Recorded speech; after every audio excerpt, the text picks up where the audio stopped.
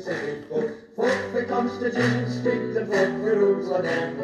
Wallfield, Nellfield, Bannerfield and Canterfield. Lots of local stories that you may read in a can. Aye, I feel like today now it's me, Alan Smith, where we publish stories out today's Prison Journal on Monday, May the 23rd. So, front page of the paper today is health workers voice discontent with leadership. So, a majority of Grampian healthcare staff are unhappy in their jobs, a Dalman survey has revealed. NHS bosses revealed the grim results of the consultation as they announced plans to revolutionise care. Draft plans to improve services for patients over the next decade and help cut down waiting times will ging for NHS Grampians board at a meeting in June. But in the meantime, managers face trying to revitalise a demoralised workforce. Their internal survey found 54% are not happy in their roles, with many complaining that the organisation is understaffed. Managers themselves were rated as poor, with workers also highlighting negative attitudes in the workplace. So it just says they're going to try and revamp the public service. NHS Grampians plan will focus on how to design health and social care services for the future, while listening to feedback from folk across the region. So we'll see how that works out. I suppose they have to ask a question, but if folk are asking for the impossible sometimes, then it's just not going to happen, is it? There's just a limited budget, and you know, I don't envy them their job, to be honest with you, working in the NHS. Dealings with nae real folk day in, day out wouldn't be the best thing.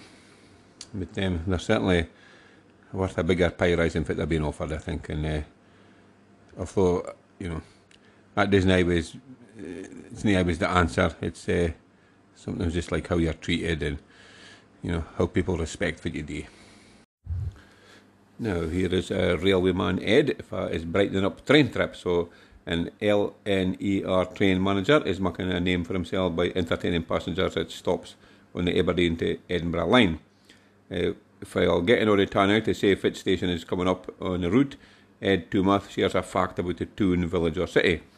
When deciding which facts will make their way into his announcements, he favours those which are light-hearted and can be turned into a pun or joke. So a lot of passengers have noticed and give him heaps of compliments on it. And he says he just wanted to make train journeys more than simply a means of getting from one place to another. And the passengers have, you know, commented on Twitter and people are saying like he's definitely made the journey a lot more special for them. And he says the reason he started doing this was he took a train trip from Seattle up to Vancouver, and he remembers the train manager during that journey making little announcements about the different places we passed by. He says, I just felt it really turned the journey from simply being an A to B train ride into more of an experience and gave me a memory of those places, even though I wasn't getting off a train. Inspired by the trip, he set about building up his own repertoire of funny facts, determined to make each trip something special.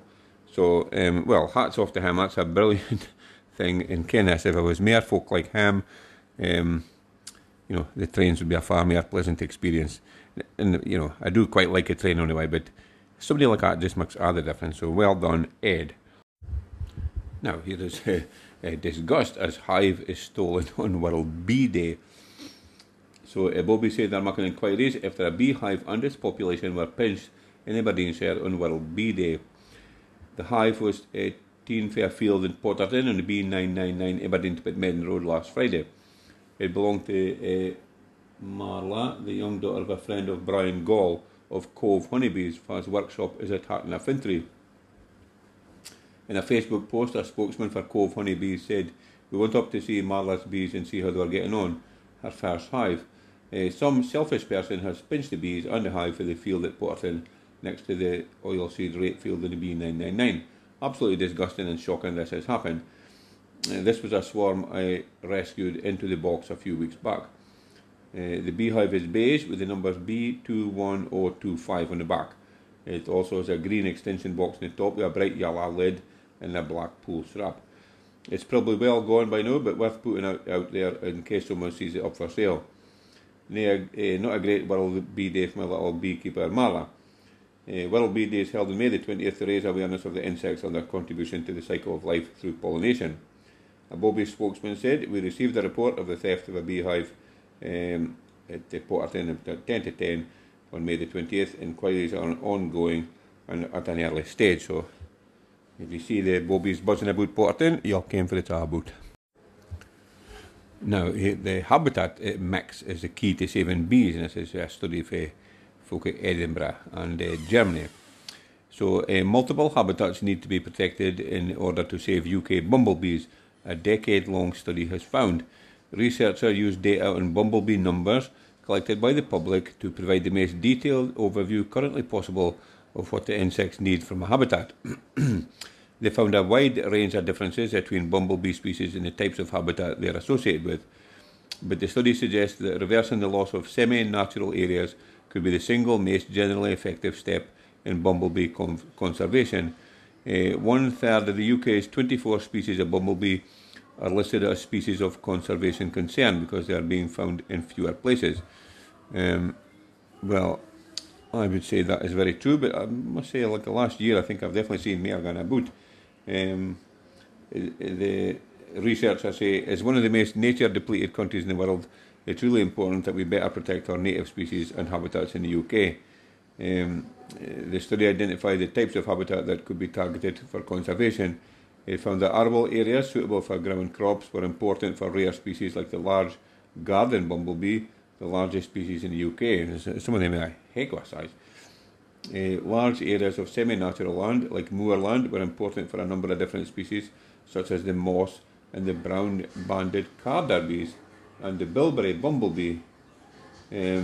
So the findings are published by the British Ecological Society's Journal of Applied Ecology. If you're interested in that, you can have a read about it anywhere, but it'd be worth reading just to find out all the names of all the different bumblebees. But there we go. I hope they manage to do something and get them reverse the decline, because we need bees. Now, here is a new £5 coin to mark Prince's 40th birthday. So the Duke of Cambridge's 40th birthday will be celebrated with a £5 coin featuring his portrait, the Royal Mint has said. The UK's official coin producer has unveiled the coin ahead of William's milestone birthday on June the 21st. It is the first time the Duke, for his second in line to the throne, will appear alone on the official coin, on an official coin struck by the Royal Mint. The coin, created by designer and engraver Thomas T. Doherty, surely no, football manager, surely. One of my features his portrait set amid his royal cipher, his initial W and the number 40. Meanwhile, Queen Elizabeth II's image, designed by Jodie Clark, will be struck on the other side of the coin. There will also be an inscription on the edge reading HRH, the Duke of Cambridge. Alongside the new £5 coin, the limited edition 2-coin set will be released, featuring a 0.25 ounce gold celebration coin and a 1982 sovereign coin, the year the Duke was born. So there's a picture of the thing in here, and I think it's the picture must have been taken a couple of years ago, because it looks like he's a full head of hair, and I seen almost, but well, I suppose he is second in line to the throne. He can spick a wee bit, eh? Now just finish up with sport as normal, and back page of the paper is going to split into two. And one bit is young Dawn star Conor Barron saying, "I'm better every time I play," and he's confident he will continue to improve after a memorable breakthrough season. The 19-year-old only made his first team debut in January, but has started every game under new boss Jim Goodwin. Despite that game time, Barron believes he hasn't established himself as a first team regular yet.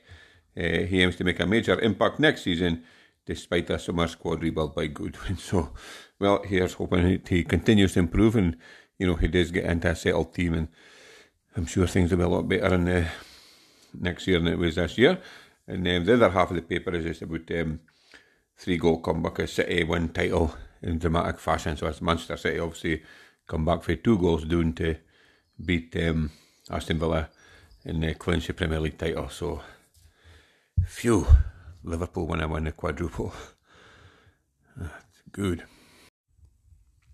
Now, that's me finished for today. Now, it's that we Puckley stories out today's P&J on Monday, 23rd of May, 2022. So, kind of day or two halves today was fine and very warm in the morning, and just could hardly do anything for heat. But then after that, in the afternoon, it it turned different. It was a couple of thundery showers and definitely thunder a roll and a boot. So, but it's kind of clear there a bit, it seems a bit fresher now. So hopefully we'll get a fine week the rest of the week. And yes, thank you very much for listening to this podcast now, and I hope you enjoyed it. If you did, it'd be great if you could tell a pal about it, or somebody else you think might listen to it. Again, somebody that's on their own, or it's maybe far away and would like to hear if it's in news back home, or if it's in the P&J, and without having to bother hooking up to P&J and just hearing a wee buckly snippets if it's going on.